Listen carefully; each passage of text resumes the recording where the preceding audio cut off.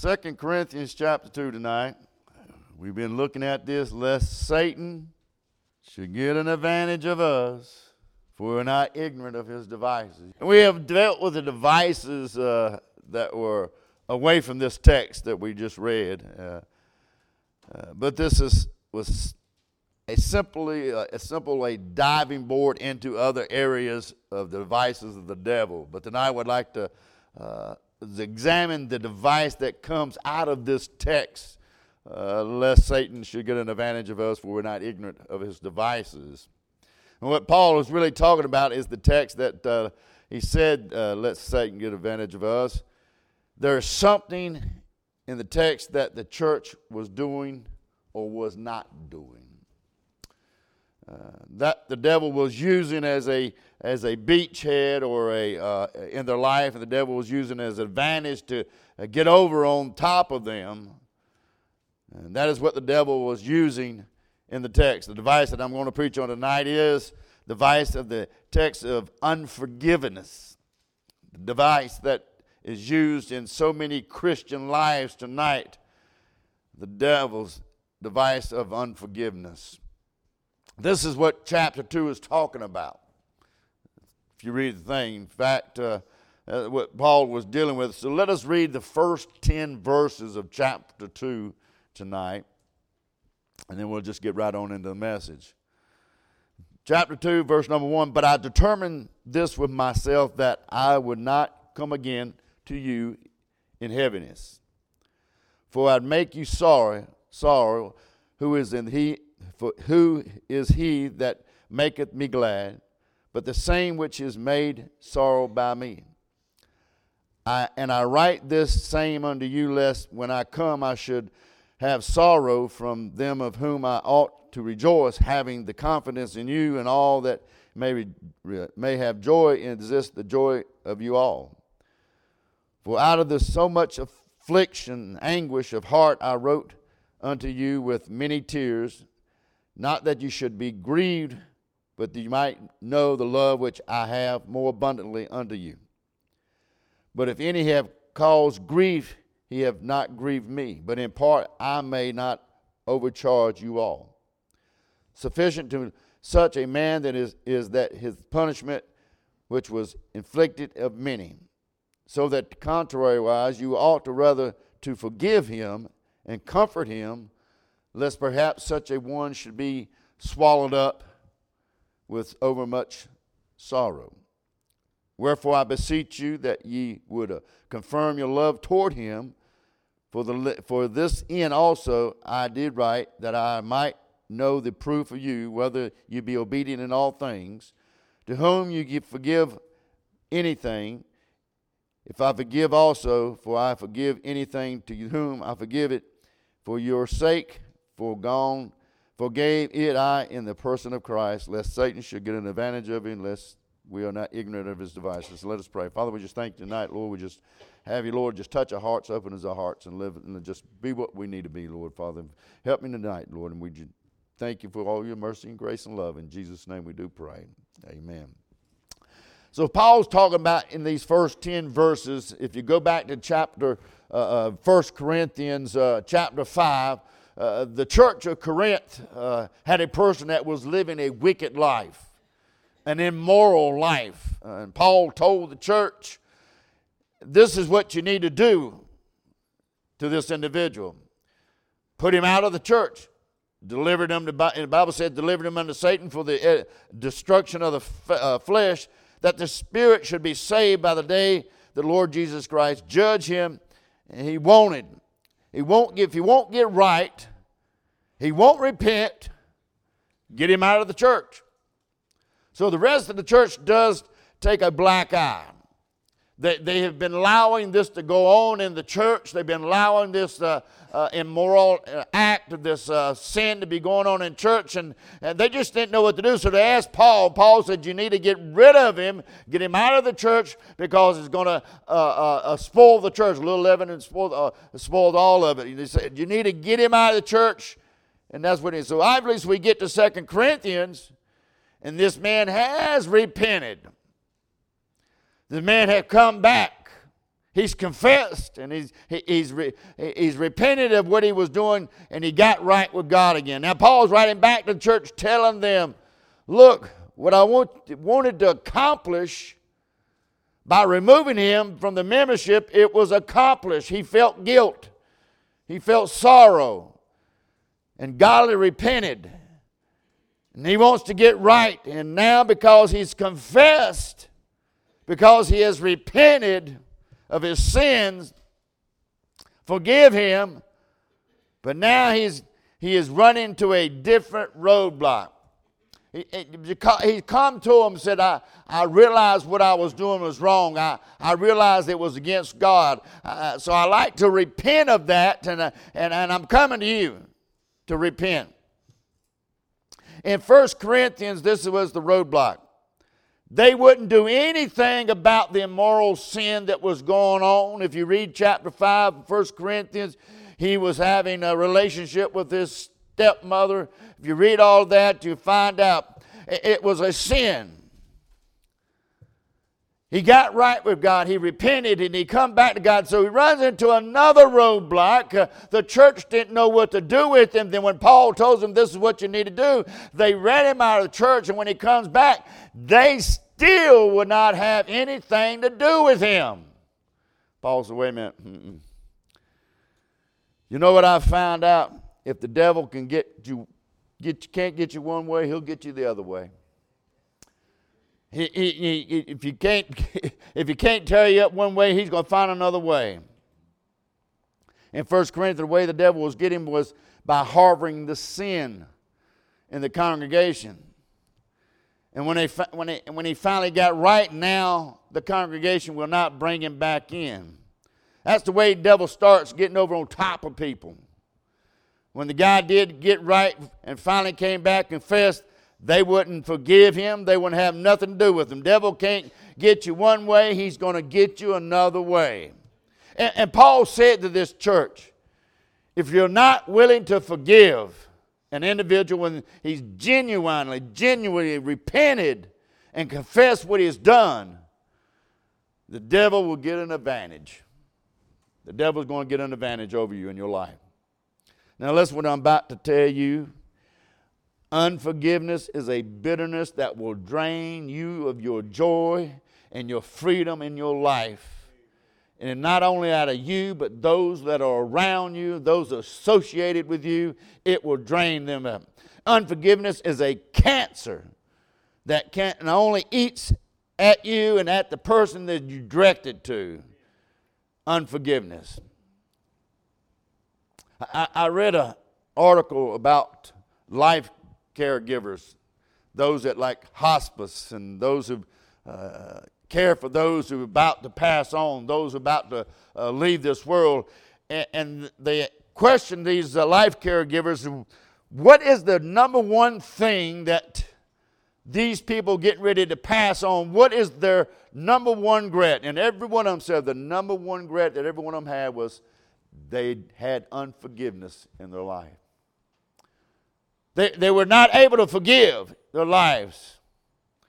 I don't want to die with having some unforgiveness in my life.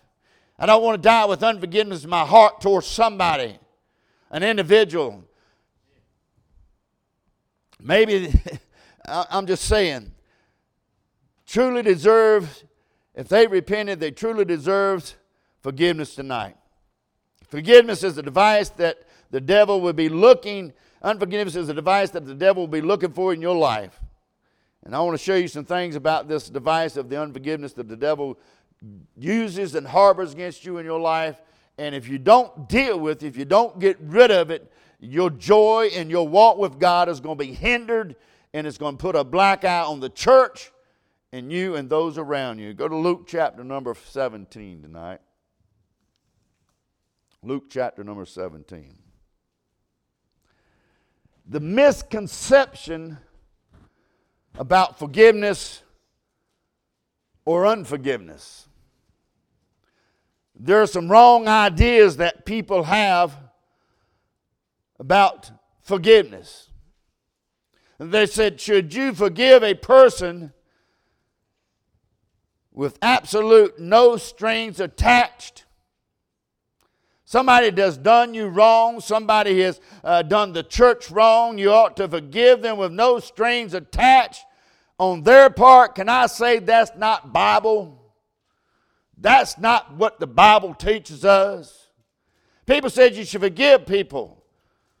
If you're a Christian, yes, but biblically forgiveness hinges on repentance. Look at chapter 17. There is nothing that like the King James Bible to straighten out doctrine in people's lives. Luke 17, verse number 3. Take heed to yourself. If thy brother trespass against thee, rebuke him. Rebuke him. Now, can I say rebukeness in the churches today is a thing of the past? Preachers are scared to rebuke somebody because when they rebuke somebody for something they did, they're either going to do one or two things. They are going to get right with God or they're going to get mad and leave. I see more people leaving when you say, hey, you can't do that. That's not right. When you rebuke them. And Paul, Jesus said here, hey, take heed to yourself. If thy brother trespass against thee, rebuke him. Tell him what he's done wrong. And if he repent, forgive him. Amen. If he repent, forgive him. Paul told Timothy, preach the word, be instant in season, out of season, rebuke, reprove, and rebuke. Like I said, if you rebuke someone today, instead of getting right, they get upset, they get mad, and they leave. Can I say the full and free forgiveness requires repentance? No, I'll get to the other side. Don't get ahead of me. I'll get to the other side of that equation. I know you're trying to say, wait a minute. You say, well, preacher, what about this in Ephesians chapter 4, 32? And be ye kind about one another, tenderhearted, forgiving one another, even as God for Christ's sake has forgiven you. I understand that. That is exactly right. Let me ask you a question then. When did God for Christ's sake forgive you? You repented. You had to repent in order for God to forgive you of Christ's sake. And Jesus is telling the same thing. If a brother has sinned, if a brother has caused problems, and he comes and he repents of it, then you forgive him. You don't get forgiveness before you repent. Amen.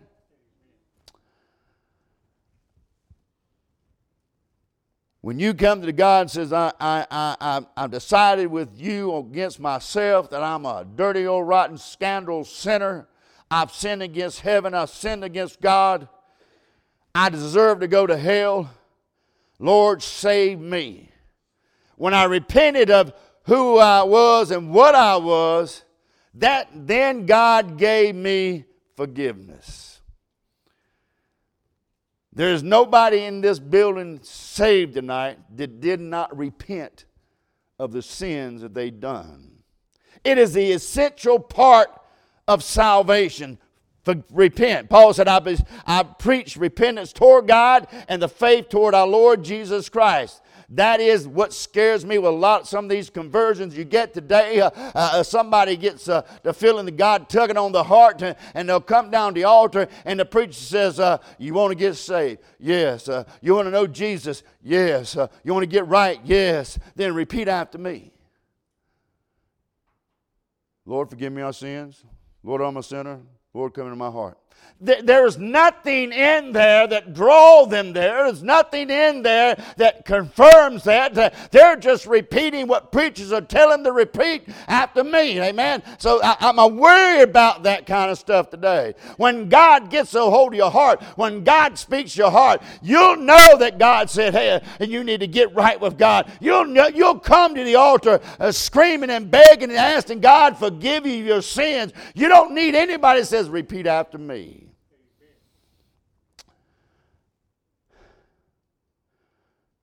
Now, I'm not saying that people can't get saved like that, because God can save anybody. if they had genuine repentance in their heart when they come to the altar, and desire in their heart to get forgiven. But a lot of that stuff is just some kind of stuff that's trying to get an assurance out of hell. And there's no conversion, no real forgiveness, and some repent. And when they come to the church, leave it to an individual level. There must be some repentance by the party that's done the offending. The Bible tells us there. Now, suppose they don't come. Suppose they've hurt you, they've harmed you. Somebody's offended you, they've done you wrong, and they don't come to you and repent. What do? You say, well, I've got the right to be bitter because they haven't repented. They've done me wrong. They've done this. They said this about me. I've got a right to be bitter. No, you don't. No, you don't. You don't have the right to be bitter. You cannot let the bitterness of somebody not coming to you, repenting of what they've done to you, that let the bitterness grow up in your heart and cause you and make you hinder with the walk of God. You've got to get your heart right with God. Whether they get right with you, whether they get right with God, you have to get your heart right with God. You say, God, they have hurt me, they have harmed me, you know what they've done, but I cannot let this hinder me. I cannot let this cause me to stumble. I'm going to get stuff out of my life. Lord, I just want you to clean me up. You get your heart right with God and let God deal with them. It's like you're driving down the road, somebody sideswipes you and keeps getting it. Anybody have that happen to anybody? I mean, just bam, hit you and they kept getting it. Well, you could have been mad. You could have got all upset and you say, well, they hit me and they need to pay for it and I'm not going to do nothing about it. Well, what you going to do? Ride around with a dent fender all the rest of your life? Take it to the insurance. Let the insurance guy fix it. Amen. When we got hit in Florida, and I know the woman that have insurance. So she comes and says, can I pay for that? Out of my pocket. Being the kind-hearted person I am, sure. Driving away, I'm thinking to myself, boy, we ain't going to see her at all. But sure enough, she did. She came back and paid it. But, you know, you can drive around with that dented fender, whining and complaining that the person that hit you, and they've gone on. They don't care about what they've done to you. They don't care what problems they've caused you. You can drive around with that dented fender and whine and complain for years after years, and you know what? All you're doing is riding around with a dented fender. Go ahead and get it fixed, get over and go on with yourself. You've got to get your heart right with God. No matter what that person has done, said, or where they've gone, or whatever they've done to you, if they haven't come to you repenting, you still got to get your heart with God. The pattern for restoration is this. The pattern for restoration and forgiveness is private sin should be confessed privately. Public sin should be confessed publicly before the church, before the individual, before God. It should be confessed publicly. I've always been taught that a private sin should be confessed privately towards God. A public sin should be confessed publicly toward the church and the congregation and the individual that done it with. That's the way I've been taught. It requires, private sin requires private confession. Public sin requires public confession. If somebody's done you wrong in public, then it needs to be brought to you in public. It needs to be confessed in public. Amen. Take that and live on that for a little while and see how that does. Go back to 2 Corinthians.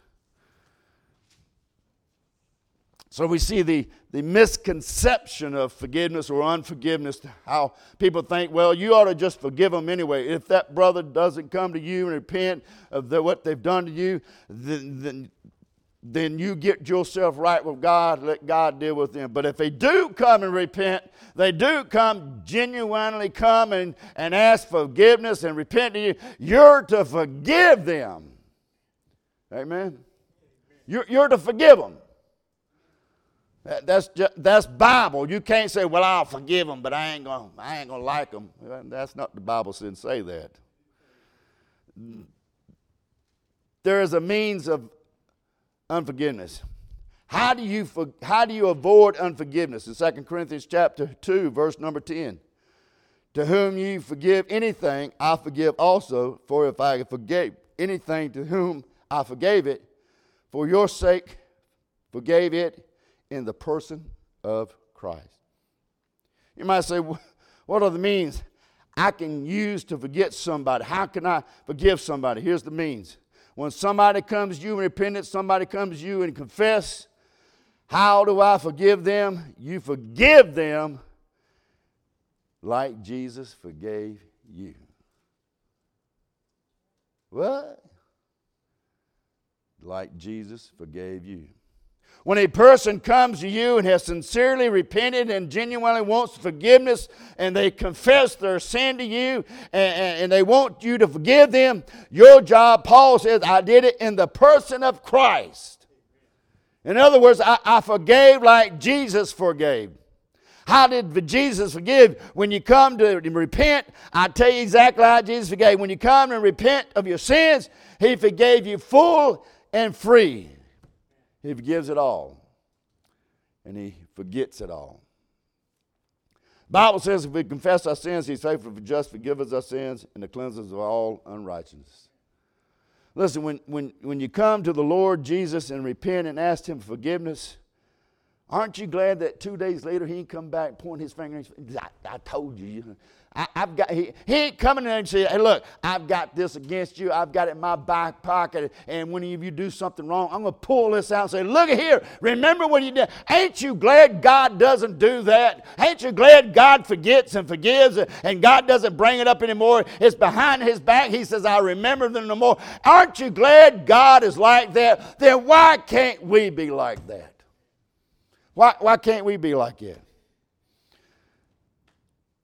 So, preacher, how should I forgive? When somebody genuinely likes this fellow in 2 Corinthians, wants repentance and wants forgiveness, you're to forgive him like Jesus. I know that is not easy. But I'm just telling you what the Bible says. If there's been genuine repentance and restoration, and prove yourself, and Paul talks about proving ourselves, if there has been given a repentance in the part of this one who's committed and has confessed, then it's your job to forgive. It's your job to forgive them like Christ. That doesn't mean you get to hold a trump card on them later on down the road. That's not what he's talking about. The means for real forgiveness. So the devil does not get an advantage of us in our life and keeps beating us over our heads with this unforgiveness. There must be repentance and restoration. There must be also absolving of it. You say, preacher, I can't forget it. I can't forget it. I realize tonight the only one that can forgive and forget is God. And I'm not God. I can forgive, but I cannot forget. I just can't do that. It's impossible for me to forget something that somebody's done to me. But it's not impossible for me to forgive them, but it's impossible for me to forget it. But I can forgive them.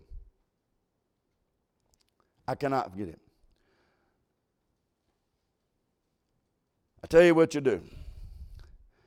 When the devil brings up those things that when somebody has done to you, somebody has hurt you, somebody has harmed you, somebody has said something to you, and they came to you and said, look, I am truly sorry what I did. I messed up.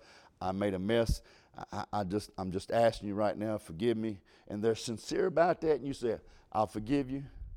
But you know the devil's going to bring it up another month later. The devil's going to bring it right back. As soon as you say it, person says, you remember what they said about you? You remember what they did? You know that's going to come up. When the devil brings that up, he says, just tell the devil, I remember that, but I also remember it's forgiven. It's forgiven. You keep telling the devil it's forgiven, it's forgiven, it's forgiven. If sooner or later it's going to be forgiven. You ain't going to forget about it, but it's going to be forgiven. There's a mess that's made when dealing with unforgiveness. And what mess is made, there are two messes that are made. It can make a mess in the person who repents and needs forgiveness. Verse number 7. Sufficient to such a man is this punishment. He was put out of the church because of what he was doing. Was inflicted of many. The whole entire church put him out. But now he's getting right. So that contrary, you ought rather to forgive him and comfort him. Why? Lest perhaps such one should be swallowed up with overmuch sorrow. The individual that sincerely repents sought restoration, sincerely got right, and the church was now telling him not willing to forgive him for what he repented of. You know that you know what happens to that? This guy, he would have wound up walking out in this world away from the church, away from God, because he did what the Bible told him did. He did what the Word of God told him did, and yet the church would not accept his repentance. Can I say this? Is this the way that those Christians are? I don't want to need to get yoked up with. I believe there are a lot of people today living out in this world today that have hurt feelings because they was done something wrong in the church. They got right with God. They repented with God. God forgive them, but the church will refuse to forgive them. There are many people walking in the world today that don't go to the house of God because the church decided to cast lots and said, no, we will not forgive you. If God forgive them, they have repented, then it's our job to forgive them and restore them back to fellowship.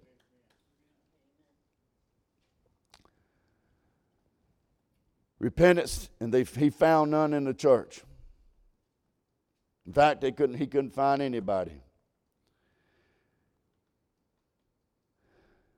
Instead, when some man or woman, when they mess up, and when they have repented, and I'm not talking about somebody that walks around proud of their sins. You see those people walking around proud of their sins. They're stiff-necked, they're holding their heads up, and they're proud of what they're doing. And I'm talking about when someone sincerely seeks repentance and asks for forgiveness. Don't kick them down. Don't put them down. Forgive them. There's something wrong with the church that don't forgive when somebody repents. Aren't you glad God forgives us when we repent? Wouldn't it be a shame that we repent and God says, you know what? I don't think I want to repent. I don't want your repentance. I don't want you. What a shame. When we start saying, I won't take your forgiveness, I won't take your repentance, I'm just going to turn away and walk away, then we become like gods. We're telling them we can't do that. If the man repents and the man wants forgiveness and the man sincerely does that, then it is our job to forgive them and restore them and bring them back to fellowship. Not only does it make a mess in the lives of those who seek the repentance, who needs repentance, but it makes a mess in the lives of those who refuse to give repentance. Look at Mark chapter 11.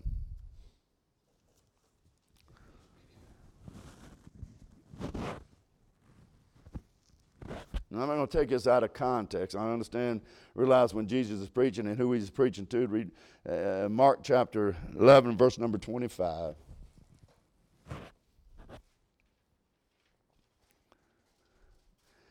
And when you stand praying, forgive. If you have aught against any, that your Father also which is in heaven may forgive you in your trespasses. But if ye do not forgive, neither will your Father which is in heaven forgive you of your trespasses. This is simply saying, as a child of God, if you want God on your practical daily walk in your life to grant you forgiveness, then you should be willing to do it to others that have repented. And they're in the same boat as you and I. Remember when Jesus talked about this fellow that he owed a large debt, and he went to his master and said, I can't pay this debt. And that master forgave him his debt, and he went away, no debt along. Then someone owed him a debt, and he come to him and said, I can't pay this debt. He wouldn't forgive. In fact, he hit him, grabbed him by the throat, and cast him in jail. So that's what Jesus is talking about. I'm willing to forgive, but you're not willing to forgive. In much the same way, as a Christian on a regular basis, we ought to get down on our knees daily and say, Lord, I am sorry for my life, what I've done in my life. I'm sorry that I done this. I'm sorry that I did that. I'm sorry I didn't do what I was supposed to do and what I want to do. Lord, forgive me. The Bible says if we ask for forgiveness, He will forgive forgiveness. So when I come and repent and expect God to do so, because He said He will, if you confess your sins, He's justified to forgive you of your sins, and we expect Him to forgive us our sin because He said it there. But listen, according to that, if you're unwilling to do the same to somebody else, and I'm talking about somebody who's genuinely come and repented of their sins to you, like you did before God, and you're unwilling to forgive them when they've repented, there just might be some cleansing every day that you're missing out because you're not willing to forgive those. And time you keep running to God and you have gotten unforgiveness in your life, God is not going to forgive you. That's what He tells us here. It's a dangerous place when you get to where the devil's holding that unforgiving spirit over your head and over your heart. You say, that doesn't happen to me. I know people have been abused physically. I know people have been abused mentally and sexually. I know they've been abused. And nobody ever came and nobody came and asked for forgiveness. Nobody came and said, forgive me for what I've done. Nobody's ever did that. And they could have walked around the rest of their lives with their head stuck in the air, mad at the world and just mad at God and mad at everybody. But no, I know many of them that's gone to God and said, Lord God, I can't live with this. I can't live like this. They're not going to repent to me. They're not coming out telling me I'm sorry. I need you to cleanse me up and let my life go on for you. They got their heart right with God, regardless of what anybody else did. Amen. I read a story about a man. He loved to collect rocks. He went up in the mountains. He loved to collect rocks. And he took this guy with him. He said, let's go with me. We're going to go up in the mountains. We're going to bust them rocks and bring them back, because he put them around in his yard. And the guy was writing it. The article said he took him up there and he looked around and he said he'd go to these big rocks. He says, now I know I cannot tote it. He cannot tote it. What are you going to do? The guy had a sledgehammer and a chisel. He said, these rocks are too big for him to take his hammer to, and these rocks are too big to take his chisel to. He says, I don't know what you're going to do. But he said, a man to take that rock, that big rock, he'll look that rock over, fill that rock over, and he'll find a little bit of crack in that rock. And he'll take that chisel and put it on that crack and just start hammering. He said it didn't take long, but you notice that crack starts spreading.